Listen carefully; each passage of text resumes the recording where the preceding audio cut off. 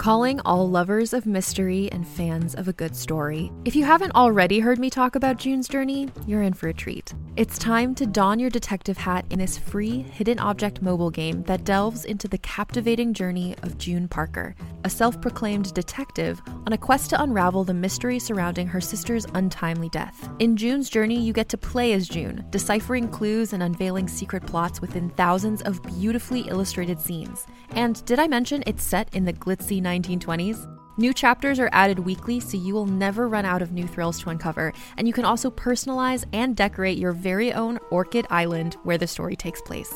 How sharp are your detective skills? Find out when you download June's Journey on your Android or iOS device, or play online via Facebook Games. Your detective journey awaits. This week, the Down and Nerdy podcast is brought to you by Claritin D. And shout out to the folks at Claritin who not just sponsored the show, but also provided some samples as well. 'Tis the season to breathe pollen. Yeah, I've been spending a lot more time outside. Yeah, I can tell those allergies are definitely acting up. I feel stuffy. I feel sluggish. The eyes are starting to water a little bit more. That's why I'm turning to Claritin D. Look, it's definitely helped me relieve my symptoms. It seems to work really, really fast for me as well. It's designed for serious allergy sufferers. Claritin D has 2 powerful ingredients in just one pill that relieve your allergy symptoms and decongestion in your nose so you can breathe better. And hey, I'm noticing a lot of that right now. As a matter of fact, I'm looking forward to be able to enjoy much more outdoor time this spring and summer. A lot of that has to do with Claritin D. Fast and powerful relief is just a quick trip away. Find Claritin D at the pharmacy counter. Ask for Claritin D at your local pharmacy counter. You don't even need a prescription. Go to Claritin.com right now for a discount so you can live Claritin Clear. Use as directed. Spanning the nerd world and feeding your fandom. It's time for the Down and Nerdy podcast. Here's your host, James Witham. The quest for keys continues. It's episode 391 of the Down and Nerdy podcast. I'm James Witham, and I loved season 2 of Netflix's Locke and Key so much. And I mean, I just love the show in general. I thought, why not talk about it once again? This time, we'll talk to a member outside of the Locke family, Genevieve Kang, who plays Jackie on Locke and Key. So if you're a shipper of Tyler and Jackie, then Jackie will talk all about that relationship, about some of the big plot twists that you can expect in season 2. Gonna go spoiler free though, so if you haven't had a chance to catch up or finish season 2 of Netflix's Locke and Key, got you covered. Not gonna spoil anything for you with my interview with Genevieve Kang. Also gonna be talking to author Rick Riordan about his brand new book, Daughter of the Deep. Rick Riordan, of course, of Rick Riordan Presents, the imprint that we've had a couple of the authors on the show before, and this is now his book. We'll talk to him about that and some really interesting info about like some marine biology type influences and Captain Nemo and stuff, and get into that shortly. Plenty of reviews to talk about. We've got the 100th episode of Legends of Tomorrow to talk about. Star Trek Prodigy finally premiered. We'll tackle the Netflix movie Hypnotic and so much more. Some nerd news as well. Let's get right to it and get back to Key House. Let's talk to Genevieve Kang about Netflix's Locke and Key Season 2 up next on the Down and Nerdy podcast. Hi, this is Amelia Jones from Netflix's Locke and Key, and you're listening to the Down and Nerdy podcast. You guys know how excited I've been for Season 2 of Netflix's Locke and Key because I haven't shut up about it since Season 1. And there's so many great characters to talk to from the show, and I thought to myself, we got to get Jackie on. So that's exactly what we did. Genevieve Kang, how you doing? I'm great. Thanks for having me. So, Genevieve, last season there was like a lot of character introduction, a lot of fans getting familiar with the setting of the show. So did things kind of feel different when filming started for this second season? Pretty different in terms of, because I feel like Jackie very much came in as this character that Tyler was very much getting to know. And so when you find them in season 2, it's like some time has passed. And so everyone's just a bit more settled into their roles and things are a bit more established in terms of relationships. So, yeah. And speaking of settled, I mean, obviously the Locks, they think they've won. They think they've defeated Dodge. Everything's good now. Everybody's happy. So we're kind of seeing Jackie and Tyler in a really good place to start the season. Am I right? And what's your favorite thing about the relationship? I think what I like about the relationship, it's interesting. It's no different than when I think of relationships I've had over the years, but in terms of like Jackie, as much as Jackie is very much somebody who wants to see the best in people, and she's so sweet and warm, she also kind of like has her way of putting Tyler in his place. And I think we see that in the first season in particular.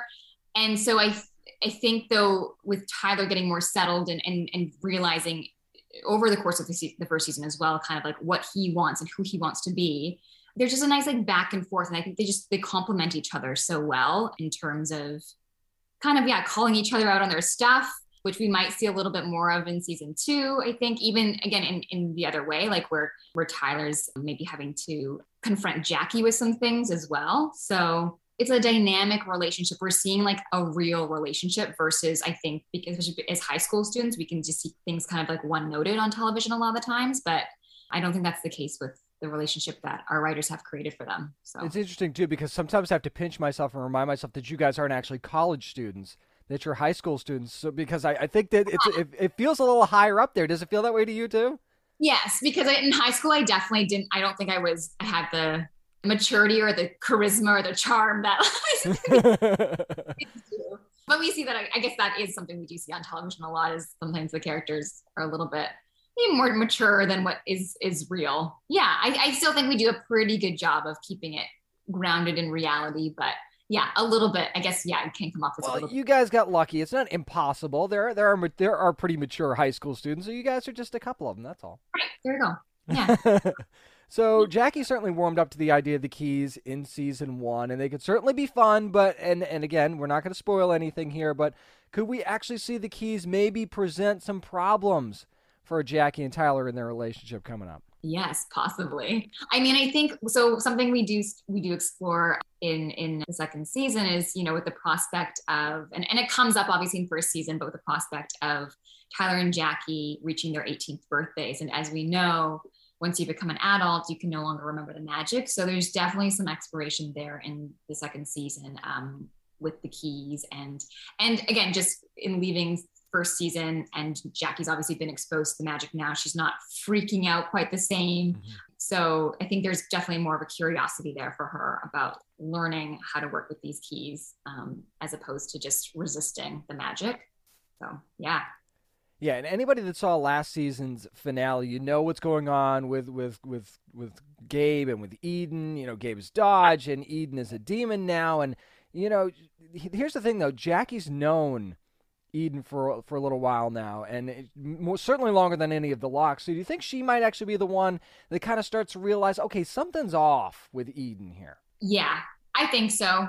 It definitely comes up in season 2 because Eden has a pretty big transformation. I think as we'll see in season 2, and it has been teased a little bit as well in some of the promo. So yeah, it's certainly something that gets brought up between Jackie and Eden throughout season 2. Talking to Genevieve Kang, who of course plays Jackie on Locke and Key, season 2 of Locke and Key, which is now streaming on Netflix. Genevieve, I've got a favorite episode of this season already. I want to know what your favorite episode of the season has been in season 2. Oh my gosh. I know my favorite.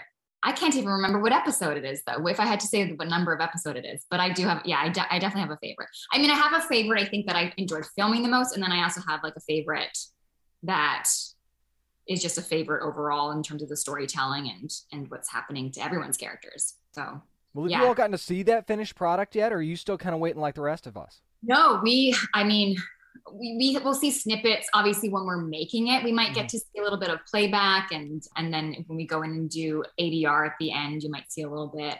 But I have not seen anything. I think most of us haven't seen anything. And like even just in terms of like the trailers and the teasers that come out, we maybe get notified within like hours or 24-hour period of it's like, this is coming out tomorrow, by the way. And so we don't really get to see anything beforehand. So it's just as exciting for us to kind of have the show come out on Netflix and to get to watch it. Very cool. Very cool. So a little bit of behind the curtain stuff on you. I actually saw you started doing open water swimming not too long ago, which is terrifying to me. That's like the equivalent of rock climbing with no ropes or something. It's just scary to me. And I love swimming too, and I think I'm pretty good at it, but that would scare me to death. You're a surfer too, so I guess those kind of things go hand in hand. Yeah, I mean, surfing is, to say I'm a surfer is maybe a bit of it's very generous. I enjoy surfing. I think it's a lot of fun. I love being in the water. I love the ocean. That's like primarily why I moved to Vancouver. Was just to be closer to the beach and to the water. And this past summer though, I took up open water swimming because I grew up swimming competitively. So swimming is very natural to me, but I remember I was at the beach one day early in the morning and I saw people going out in wetsuits and just swimming laps. And I was like, well, this is really cool. Like I'm so used to swimming laps in the pool, but if you can do it in the ocean, why not? So I literally went home and Googled open water swimming Vancouver. And then I came across more information and met somebody to basically get a coaching in terms of safety. Cause that's the main thing, obviously. Oh, no doubt. Yeah. The open water is, being aware of, marine life and then also like boats and that sort of thing. So, but it's fun. Yeah. I love it. It's kind of like a meditation for me, and same with surfing, like to be out in the water and to be just getting thrashed by the waves. It's like, you feel like at some moments you feel like you could die, but that's also when I feel like I feel the most alive. It's because you're just like, no, I'm okay. And just got to swim to the surface. And it's, it's exhilarating and lovely. Totally makes sense. It got me thinking, though. I don't recall hearing about Jackie playing any sports or anything like that. What do you think she'd be good at as an athlete? What do you think? Because clearly she could be an athlete.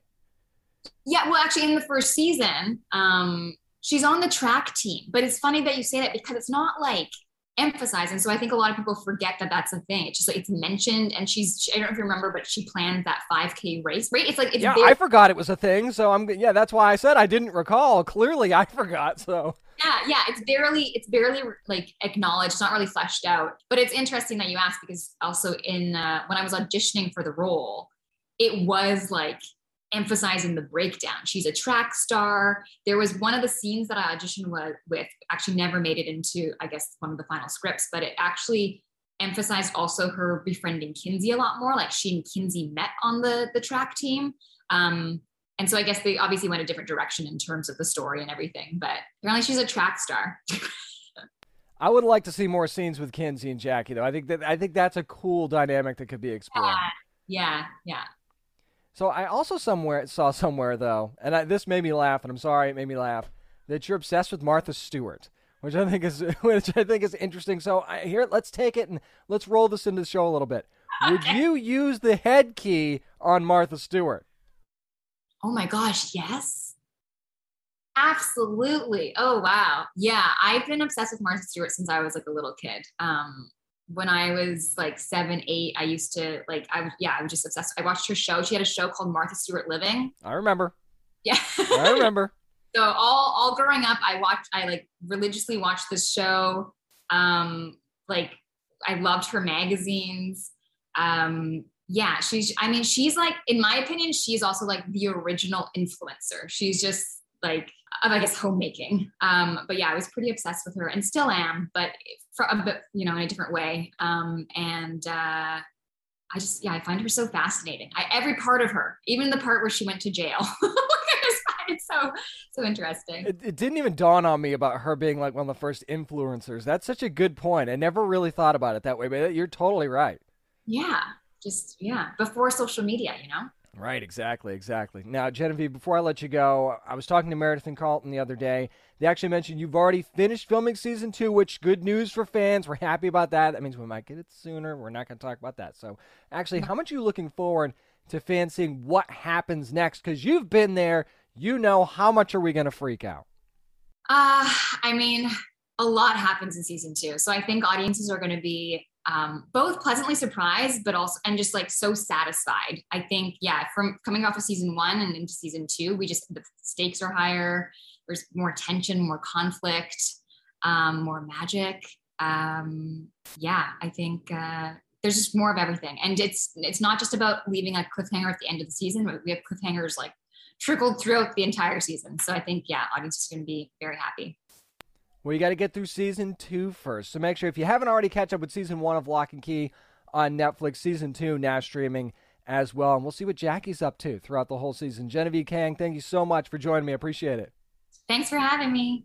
And if you've watched season 2 already, you know that Jackie has some very cool moments on the series. A lot of great moments with Tyler as well, especially in the early episodes. And, I mean, just seeing her get into the mix again and seeing her part of the story of these keys is just super, super interesting. No, I'm not going to spoil anything. I know you want me to, but you got to watch Netflix's Lock and Key, which is now streaming for season 2 and season 1 if you haven't caught up on that yet as well. Again, thanks to Genevieve Kang for joining me this week to talk about season 2 of Netflix's Lock and Key. Up next, how about we celebrate the 100th episode of DC's Legends of Tomorrow? My spoiler-filled review next on the Down and Nerdy podcast. Hi, this is Sierra Renee, and I play Hawkgirl on DC's Legends of Tomorrow, and you're listening to the Down and Nerdy podcast. The Legends turn 100. The 100th episode of DC's Legends of Tomorrow aired this past week on the CW, so I'm going to go ahead and dive in head first. Spoiler-filled review here coming up of DC's Legends of Tomorrow 100th episode, and I kind of like the fact that it was a Gideon-centric episode because you, of course, know Amy Pemberton is now in the flesh on the series. Gideon is now a person, so Gideon kind of crashes. You know, when you first become a human, you don't really know how to handle a human, so Gideon sort of passes out, and the only way that Spooner and Astra can get her out of that as they search for the Legends is to go inside her mind. And it's funny because they use the whole what gave Gideon her humanity, what made her who she is, and that's how they reintroduced, I should say, all of these characters from DC's Legends of Tomorrow past. Because you look at it and you say, okay, how do they bring back Captain Cold? How do you bring back Falk Henshaw as Hawkman? How do you do those sort of things? So you see all of these different memories. Oh, and by the way, having Franz Drebin back as Jax was incredible. I loved the British accent that was there, that we know is his actual accent. And he's just like, well, yeah, I don't know. Maybe everything just sounds better British. This is how she decides to remember me. I love. That is such a DC's Legends of Tomorrow way to write that into the show. And I really, really loved that. Now, let's be honest. And I'm not going to go through all these different memories, but there are two things that I thought were interesting. Given what DC's Legends of Tomorrow was in its beginning and what it is now, it was almost awkward having Hawkman back and having Captain Cold back in that capacity. I loved having Wentworth Miller back as Captain Cold and Falk Henshaw back as Hawkman. I loved that because I've loved the first couple seasons of DC's Legends of Tomorrow. But it is so much more of a loose and wacky show now than it ever was in those first two seasons, even with Rip Hunter being back, that it was almost awkward going back to that place because you tried to make it funnier than it was in those first couple of seasons to fit the theme now, and it just seemed like it was a little bit awkward trying to do that because you can't completely go back on what you are now because it's a completely different show. I've talked about that a million times when I talked about DC's Legends of Tomorrow. So I thought that was kind of a weird way to go about doing that. But at the same time, it was very good to see those characters back again. And you see those moments that did shape Gideon and by extension shaped the team as well. So that was very, very interesting, the moments that were picked. And the fact that Rip Hunter does play a huge role in Gideon becoming who she is. And you see how certain members of the team also feel that way. And then you feel like Gideon's going to lose her humanity because you've got the virus that's in there, right? And trying to convince her, hey, this is just your programming. You're not actually human. And how she comes out of that, I thought was really, really interesting as well. Now, granted, this was a 100th episode. Was there some fan service in there? Absolutely. Is there anything wrong with that? Absolutely not. Because a lot of shows will go clip show in these situations, right? And I'm not saying that that's true of the Arrowverse, who, by the way, before I get into that, isn't it amazing that your Arrowverse flagship series all made it to at least 100 episodes? Isn't that nuts? Arrow has made it, The Flash, Supergirl, now DC's Legends of Tomorrow. The flagship shows all made it to at least 100 episodes, and that is incredible and certainly speaks to the success of DC TV. But I want to get back to the whole fan service thing for a second. There's nothing wrong with that because they found a way to make it work within the story. Like having the Bebo doll be a distraction at a certain point, right? Because you have to have Bebo back into the mix. They made it work within the story. Could it be a little cheesy at times? Sure, but that's DC's Legends of Tomorrow in a nutshell. That's kind of what they do at times, but they always make it relate back to the larger story at hand. And at this point, Astra and Spooner, they need Gideon, right? And it also gives them an idea of how the Legends became the Legends that they are now as well. Because, Spooner and Astra, they're the newer members of the group. So now they're understanding how the Legends went from who they were in Season 1 to who they are now. And they kind of offhand reference that too. Like, who are these wackos sort of thing in the first, when they were showing the scenes of the Legends of the first couple of seasons. So I loved that they made that almost a fourth wall break, but not quite. And, having Victor Garber back and having the little musical number with Gideon, I thought that was really, really nice. And again, now you fall back into, okay, let's find the Legends. And this dude that's trying to corrupt Gideon at this point to try and take down the Legends who kidnapped him and all these other things. And the Legends just kidnap people to use them for what they need to use them for. But they always put them back, right? It's like you're borrowing something. It's like you're taking something. But yeah, you're going to put it right back when you're done with it. But again, the Legends make enemies because of certain things that they do.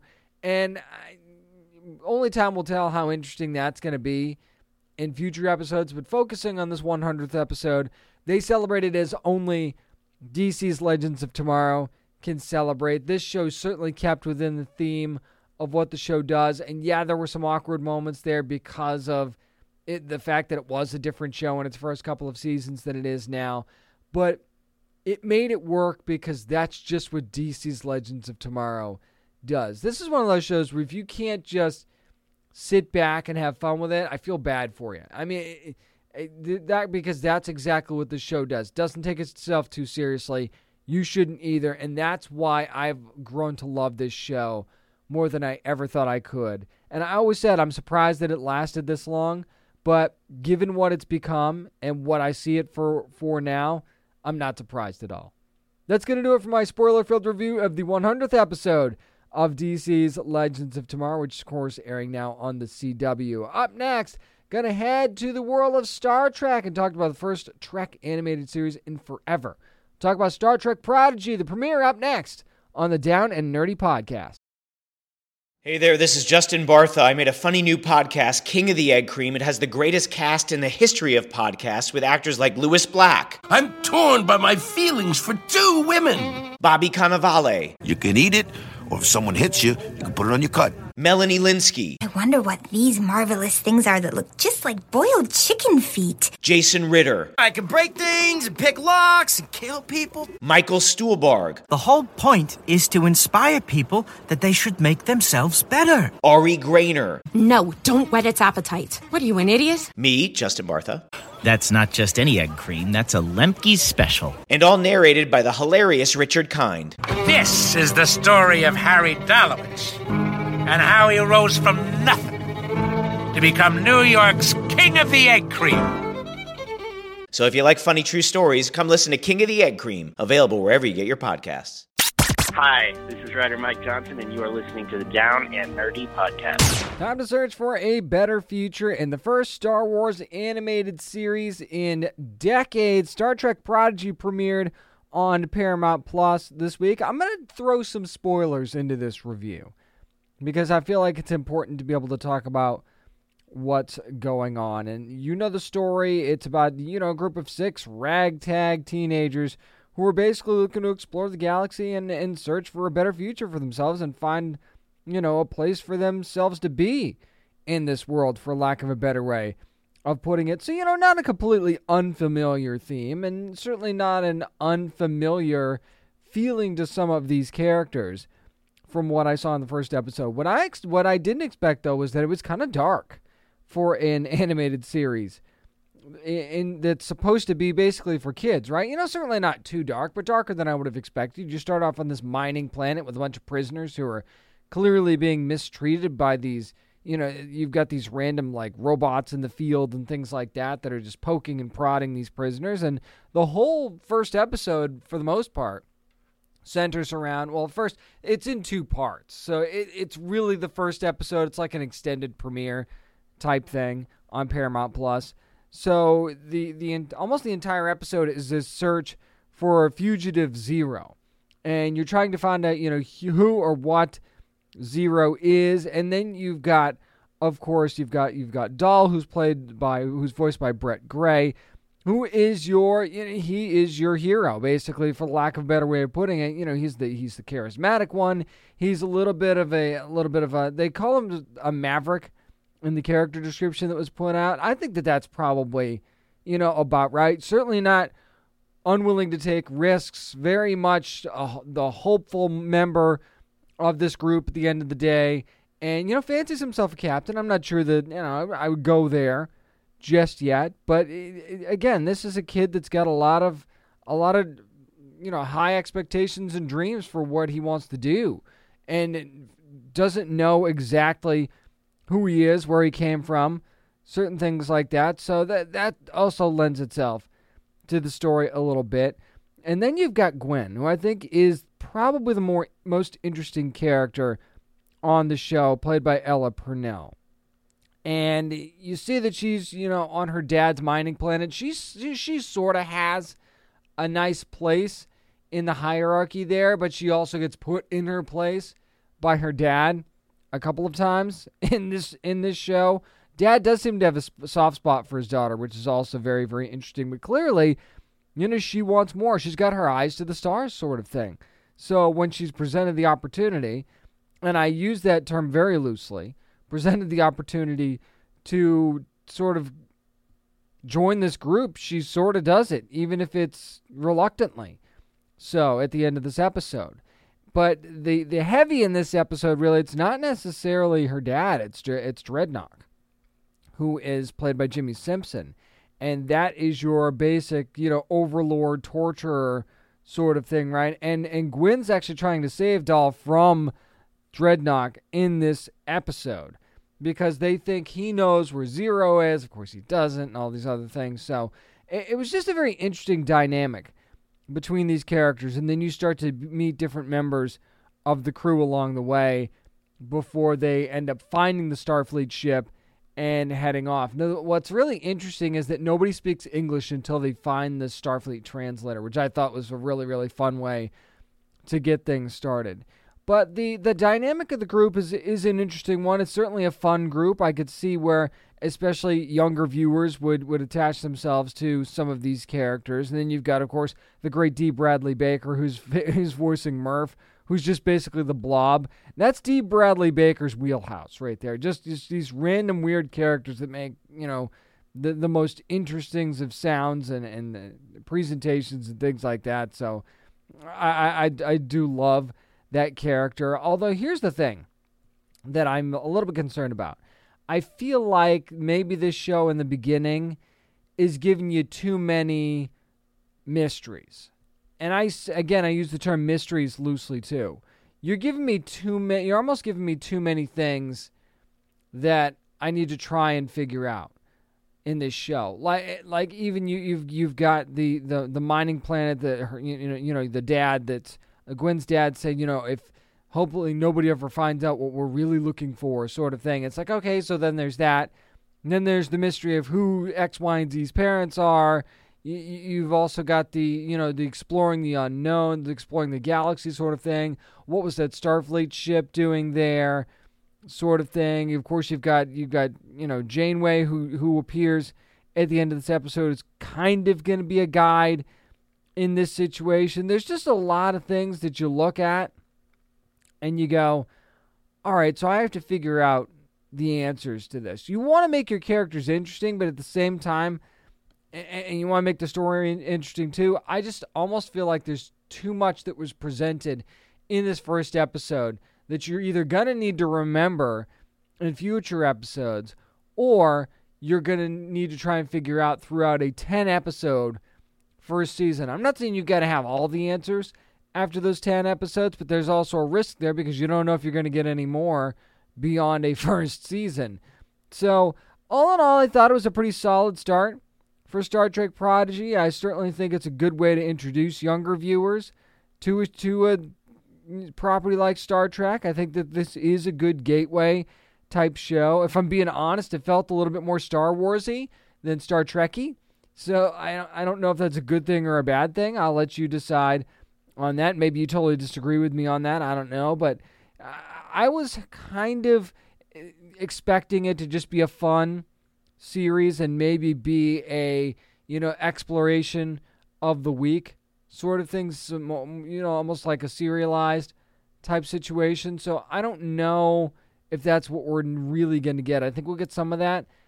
But I also worry that the overreaching, like who Zero really is and why is this, like you see my true form, it will make you go mad. Well, why? That's weird. What they're really looking for in this mining colony, that's also weird. There's a lot going on here, and I'm just worried that it's going to be too much. So I'm curious to see how they're going to be able to balance that throughout this first season. But all in all, not too bad of a start for Star Trek Prodigy. I wouldn't say I loved it. Certainly didn't hate it. For sure. I'm middle of the road on this one. Is certainly one I think can build as the series goes on, depending on how they manage the focus of the show. That's going to do it for my spoiler-filled review of Star Trek Prodigy from Paramount Plus, which is now streaming. Up next, how about we go a little bit spooky and talk about Hypnotic, the new Netflix movie. We'll do that next on the Down and Nerdy Podcast. Hey guys, it's Jake Manley from Netflix's The Order, and you are listening to the Down and Nerdy Podcast. Taking a trip inside of the mind this week with Netflix's brand new movie, Hypnotic. And I'm actually going to go spoiler-free on this. Well, maybe a couple of minor spoilers, just because the movie's been out for a few days now. But it seemed like an interesting horror thriller Halloween type pick, so I decided to go ahead and give it a shot. And basically, this is a movie about a woman named Jen, who's played by Kate Siegel, who is looking for, and the description says, looking for self-improvement. So she goes to a renowned hypnotherapist, who's played by Jason O'Mara, named Dr. Colin Mead, to kind of help her out. And the thing you need to know about Jen is that she's been through a lot in a short amount of time. One very major problem in her life has kind of sent her into a bit, I don't want to say spiral, because I don't think she's quite there yet. She seems pretty together, but she's really, really struggling getting through one particular event in her life, and I won't spoil what that is, because it's kind of a big moment, and it's kind of a big reveal, and I think it wouldn't have as much emotional impact if I tell you what it is, and you decide to see this movie. So there's one big event that's caused to a lot of grief and a lot of things that happen in her life. So her friend Lucy, who's played by Lucy Guest, name's Gina, says, "Hey, you should go see my therapist." And everybody's got a friend that says that to him, right? You should go see my therapist. They're the best. Well, it turns out he's the worst. He is and that's not a spoiler because you've seen it in the trailer. If you've seen the trailer for this movie, you know that things go south for Jen. And we see that you see in the trailer, one of the things you see in the trailer you remember the most is the spider crawling up Lucy, right? And you wonder, how did they get to that point? Here's the thing. This movie deals a lot with hypnotherapy and the concept of hypnotherapy. You can Google it. It's a thing. And you can understand why maybe somebody might be leery of it. And Jen's leery of it in the movie, as a matter of fact. When she's first presented with the idea, but Dr. Mead, Jason O'Mara, he's a smooth talker, so he kind of talks her into giving it a shot. Now here's the thing, but before I go too much, I'm not really going to give you again plot for plot, shot for shot here. That's not what I'm here to do. My overall impression of this movie is when I first saw the concept, I thought this is a really cool concept for a horror thriller type movie. And if I'm going to go in the horror genre, this is my wheelhouse. I like the thrillers. I like the mix of the two. I think it's really, really neat. And this concept really seemed interesting to me. And here's the thing. There's a lot of conveniences early on in how the story is told. And when I say that, I mean certain things that your typical horror movie trope of person X makes a really stupid mistake that results in Y sort of thing. And you're going to see that a lot, especially in the beginning of this movie. Now, here's the thing that kind of baffles me is once that's discovered, once that's figured out by the person that needs to figure it out, then you start to see the effects change a little bit. And that's very convenient because this is one of those movies where you're watching and you think, okay, so if you just did this, nothing bad happens and the movie's over. That's my biggest problem with it, is that it seems like it could have been over pretty quick. Now, there's a couple things that happen that you go, oh, okay, well, maybe it couldn't have been as over as you thought it was, right? But then you see how certain things evolve with the hypnotherapy and things that Dr. Mead's able to do, and you go, I don't know. And you know, you never want to tug at that thread when you're watching a movie, right? Especially one like this. But you can't help it in your rational mind at the same time, if that makes sense. So that was my biggest issue with the movie, is that, yeah, some of this stuff's awfully convenient, and how it's there's a really convenient part of the resolution of this movie as well.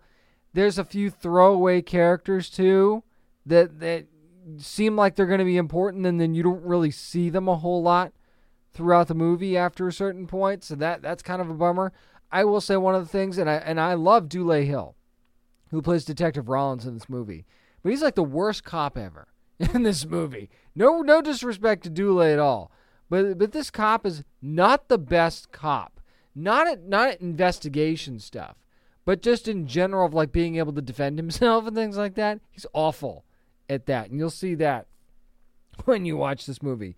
There's one very brilliant thing that is done in this movie, though, and it's part of the end twist that happens. Something that Jen does that makes you go, that is a really smart thing to do if you're in the situation that she's in. And it ends up paying off in the end. Again, I hate the fact that I have to do this spoiler-free. Well, I'm choosing to do it spoiler-free because I don't want to completely ruin your enjoyment of this movie. But there is one really brilliant thing that she does that if she doesn't do this, who knows how this movie's going to end.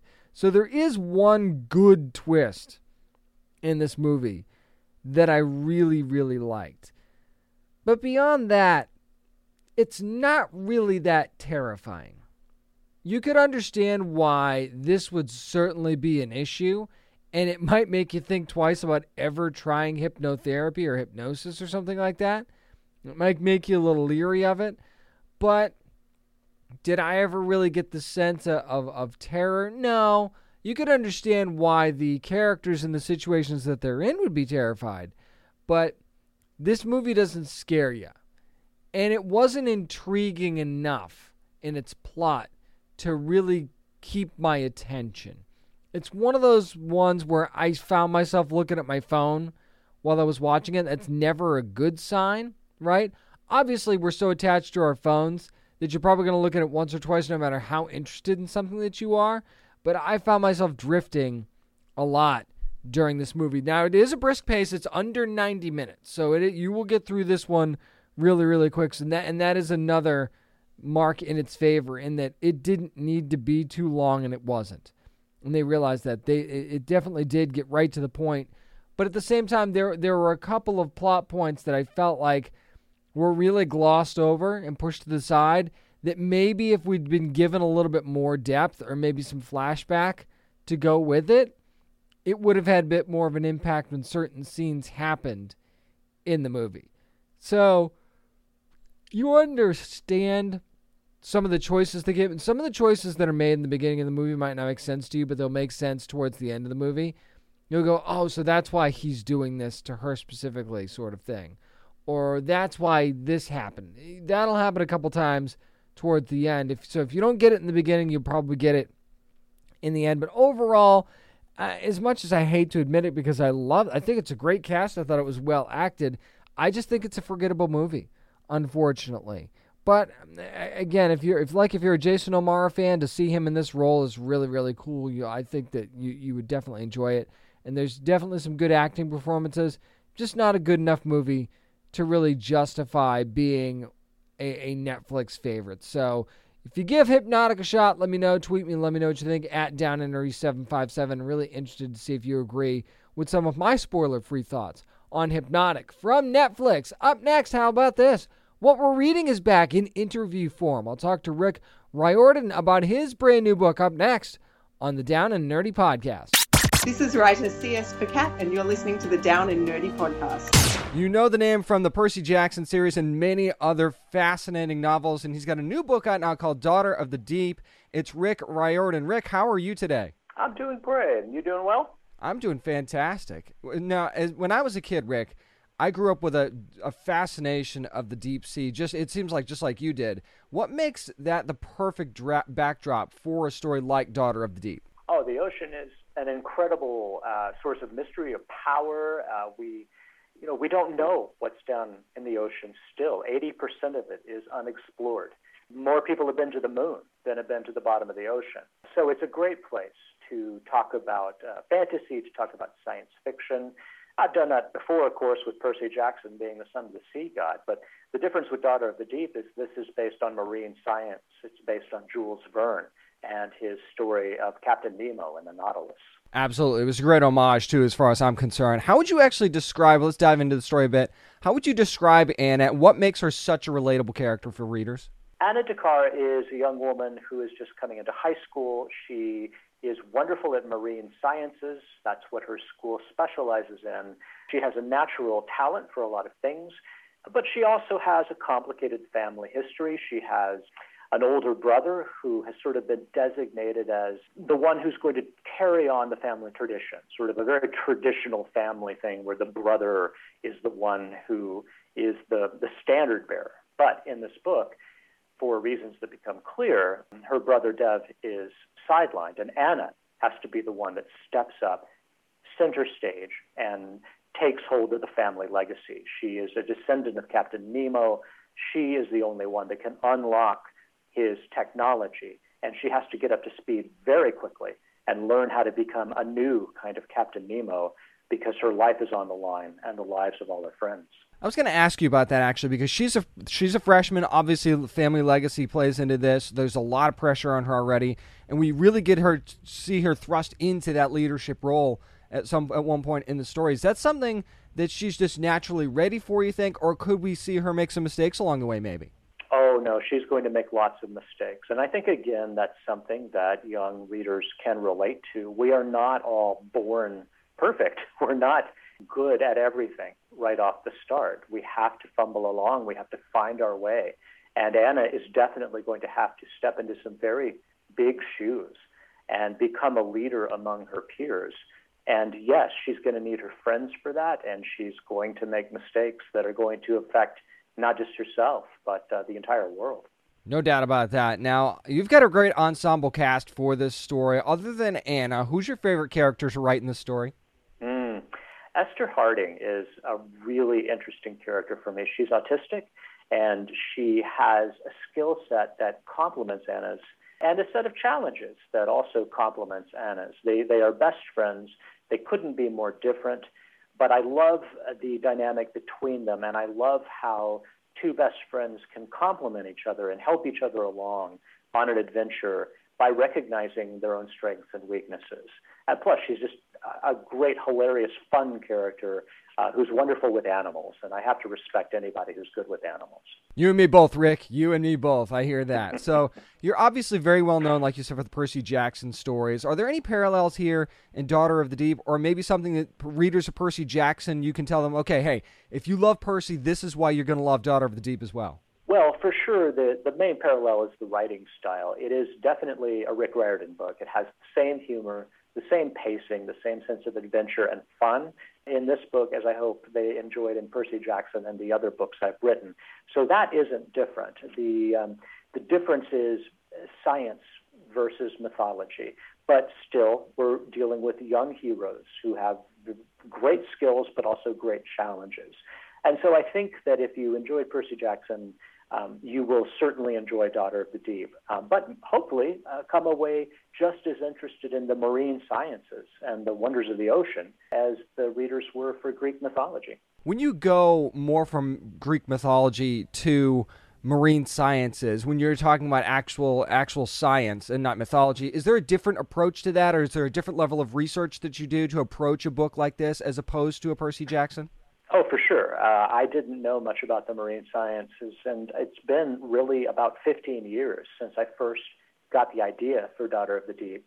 And in that time, I was researching a lot. I was reading about submarines and naval history and the marine sciences, and I was also doing hands-on research. We took a lot of boat trips all around the world. I became certified in scuba diving. I have now dived in the Caribbean, the Mediterranean, even in Iceland.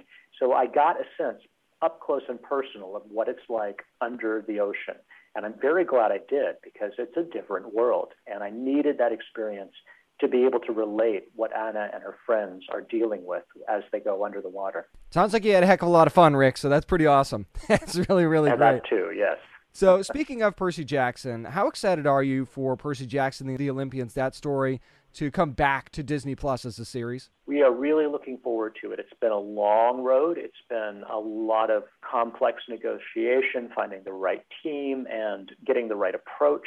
But I am optimistic that we are on the right track now.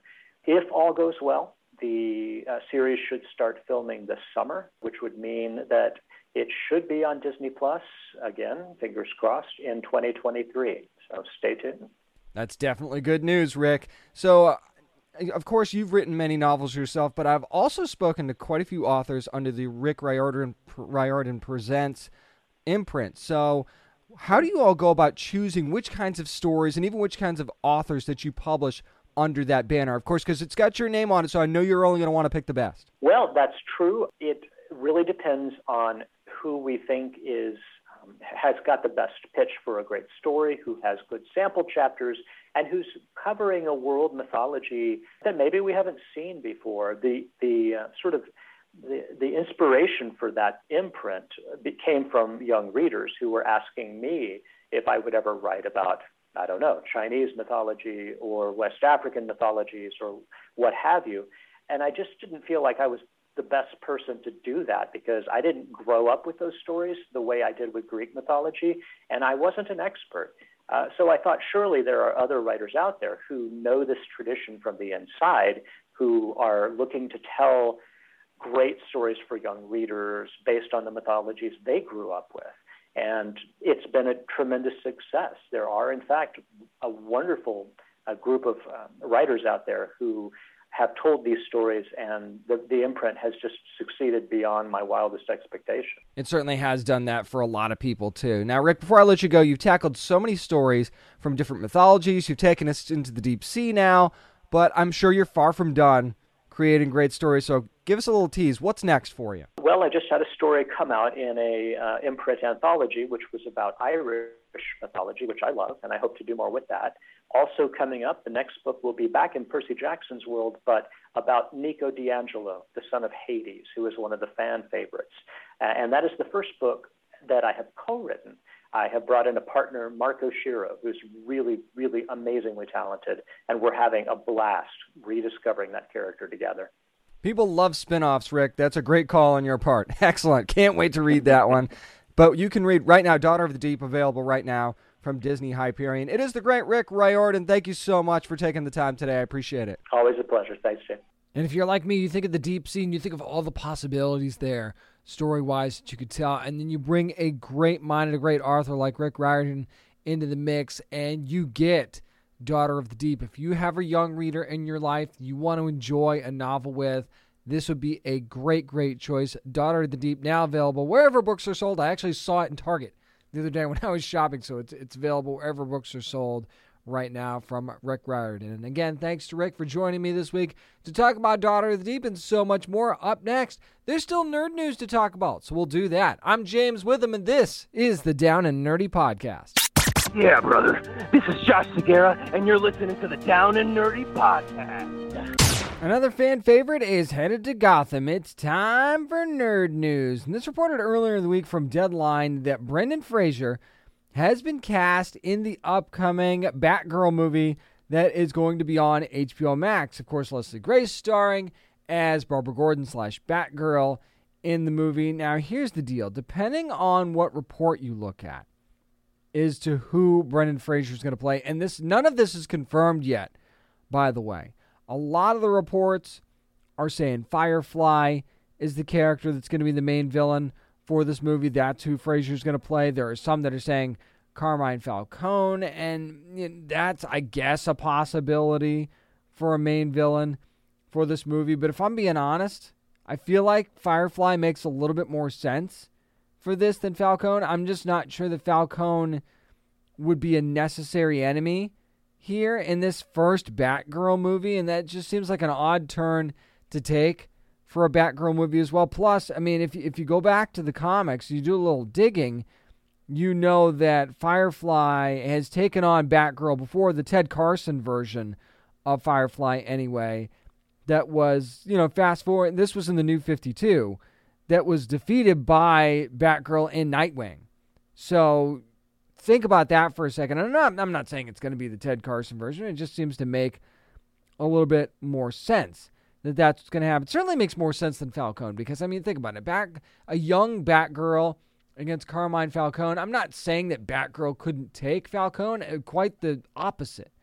I feel like Batgirl would take care of business against Carmine Falcone. Plus, Batgirl against the mob, especially young Batgirl, just doesn't feel right? Like, it doesn't feel like the kind of vibe that you want to create in this first Batgirl movie, or at least I don't think you do anyway, right? I say first one. I really hope that this turns into multiple movies or a series or something like that, or her joining the DC movie universe at some point in some capacity. You know that J.K. Simmons is going to be playing Dad in this, going to be playing Commissioner Gordon, so that's cool too, right? We've also got Jacob Sapio, who is going to be in this as well. We don't know as who yet again, but I think it's interesting that we didn't find out about any of this at DC Fandom.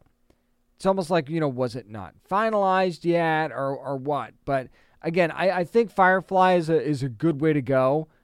Because Firefly is a legit villain, too, by the way, and a cool villain. We saw the villain on the Gotham series not too long ago as well. So it's not like the fans are unfamiliar with the character or anything. So I think that would be a good way to go. I think that, Brendan Fraser could certainly handle that role as well. I just don't see Brendan Fraser as Carmine Falcone either, And I love Brendan Fraser. He could play whoever, whenever, and I'm there for it. But at the same time, him as Falcone, I don't know that that's the right way to go. And I feel like he could add something more to a character like Firefly. I mean, look at him as Robot Man on Doom Patrol. He's perfect in that role, right? So bring a little bit of that to a Firefly role. I'm not saying that you want to play Firefly like Cliff Steele. But certainly I feel like if you're looking for a match and you're deciding between Firefly and Falcone, I think you pick Firefly in this instance. So I'm just happy that Brendan Fraser is going to be in this movie at all. And I totally get the love fest between him and fans lately because I think Brendan Fraser has never gotten enough credit for how many great roles he's really had over the course of the years. How about we dive into some trailers now? We'll start with the Cowboy Bebop trailer, which was revealed by Netflix. The first full trailer is out. November the 19th is the release date for this live-action adaptation of the much-beloved anime series. And I just want to throw this out there right now. There are some fans that are not going to even give this live-action version a chance because of the love of the anime series. And I think it's interesting that we've seen several videos released now of side-by-side shots of, well, here's what it looked like in the anime. Here's how we did it in live action. And you're making it look like you've ripped things right from the anime and put it into the live action series, which they have and which you have to do to a certain extent. But does anybody want that? Whether you're a fan of the original anime or not, do you just want a live action version of the same thing that you've already seen? I don't think you do. So I get the love for the original anime series. I really, really do. But don't you want something that's a little bit different? Don't you want something that's a little bit more, or a little bit, of a different type of story than you've already seen? And by the way, there's nothing wrong with that, especially if the story is told well. And, Spike Spiegel, John Cho's character, it looks like we might get a little bit of an insight into the mystery of his origin, for lack of a better way of putting it. So that there's certainly going to be a lot of focus there, I think. But just the focus on just having fun with this thing and integrating the music, which I feel like they've done very, very well in this trailer, and just the initial team up that we're seeing in this as well, and seeing these characters sort of come together, I think is going to be really, really fun. And just how the dynamic is. I mean, just the way you see in this trailer the dynamic between Spike and Jet Black and Faye Valentine is just really, really fun. And I think that that's something to be focused on more than anything else, really. And maybe I'm naive in that, and maybe that, but I don't think that letting your fandom of something cloud something that could be really new and could be really fun, I don't see how that's beneficial. I just think that there's going to be a ton of amazing action in this.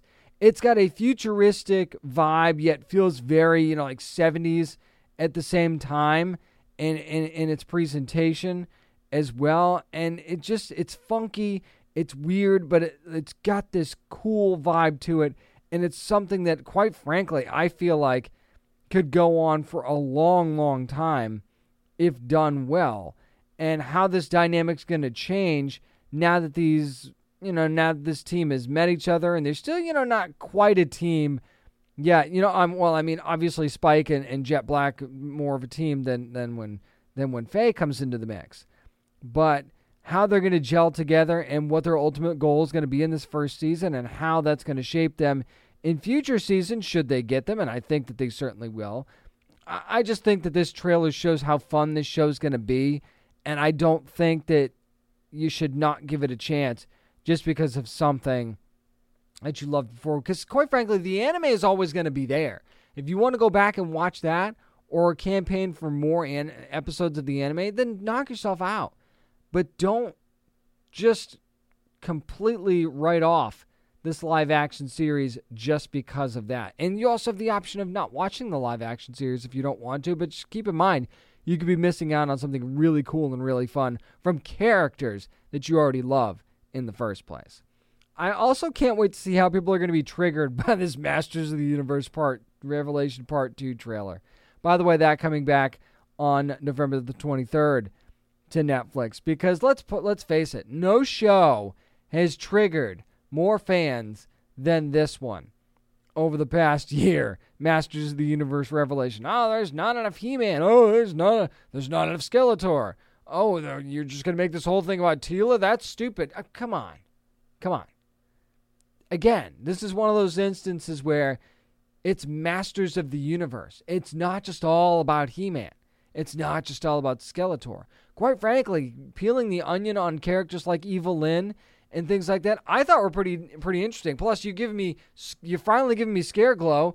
Can't argue with that. We see a lot of Scareglow in this trailer for Part 2, and you see that Skeletor is holding all the cards. And you remember what Kevin Smith told me in the interview that we had before the first before Part 1 even aired? He's like, Mark Hamill's going to chew scenery in this second part, so there's going to be a lot of Skeletor in Part 2 from what we're being teased. And what we're also being teased is this epic battle between He-Man and Skeletor that we're finally going to get in this second part. But here's the thing in the trailer that I think is going to trigger people.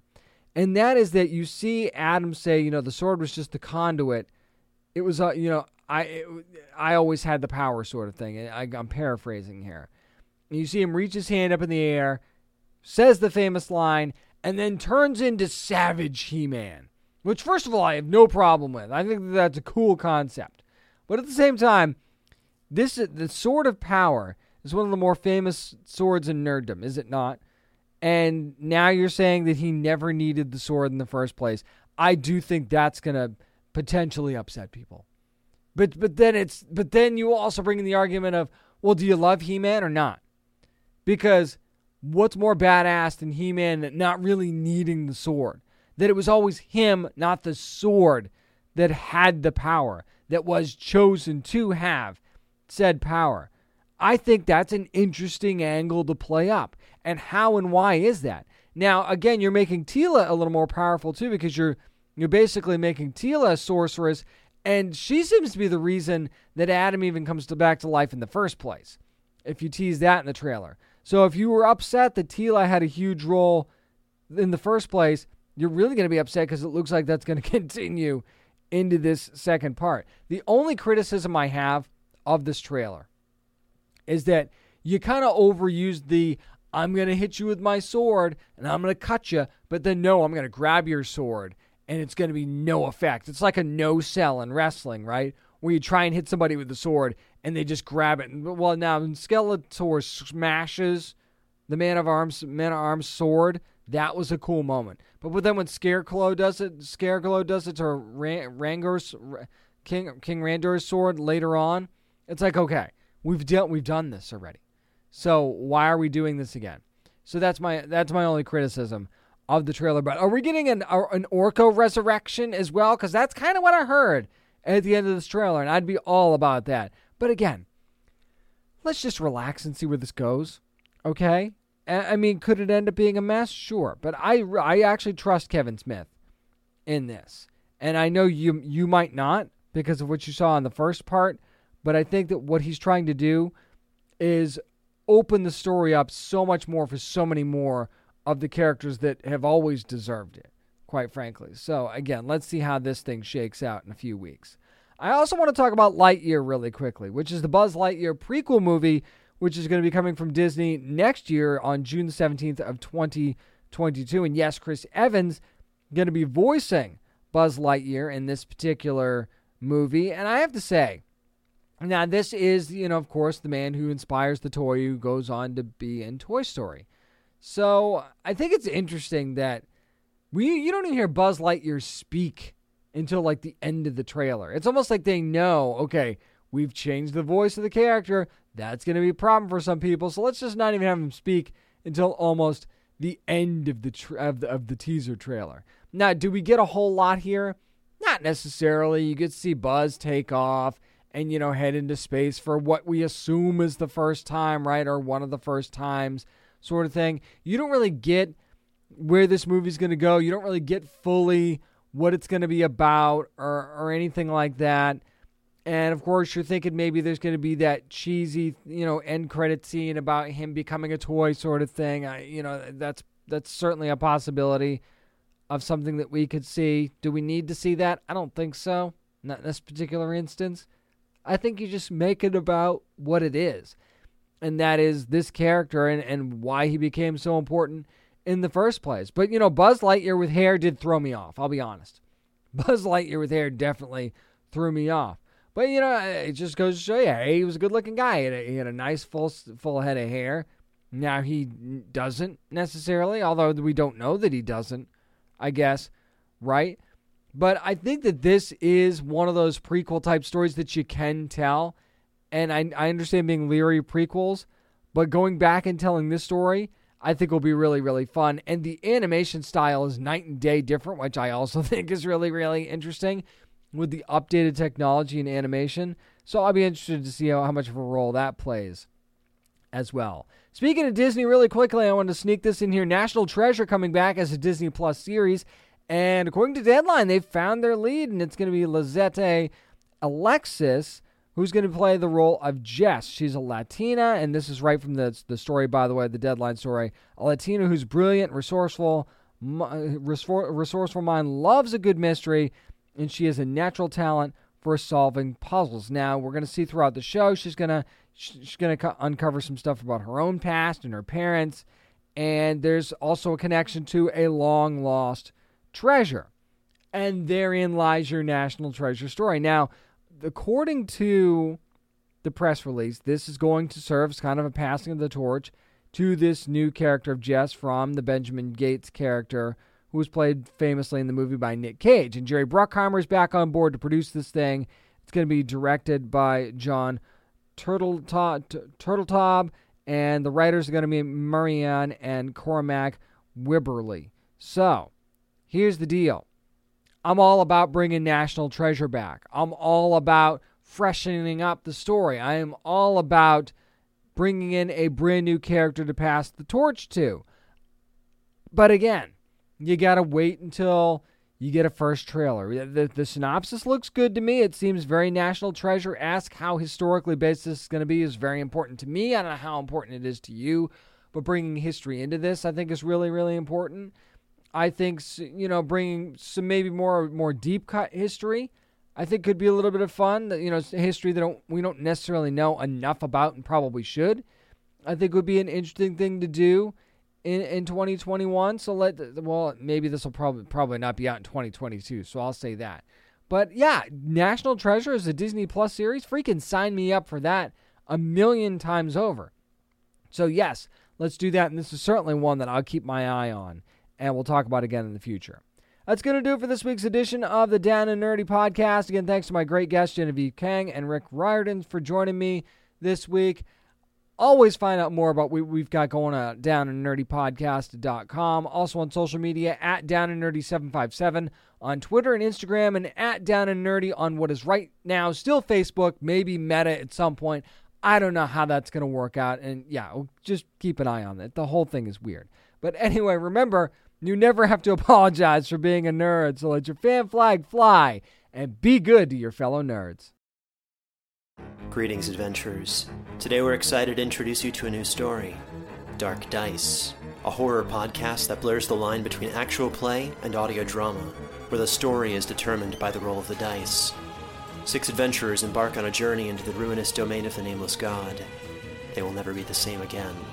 One of the players is not what they seem after a doppelganger, a creature that can assume the form and voice of whatever it kills, infiltrates the team.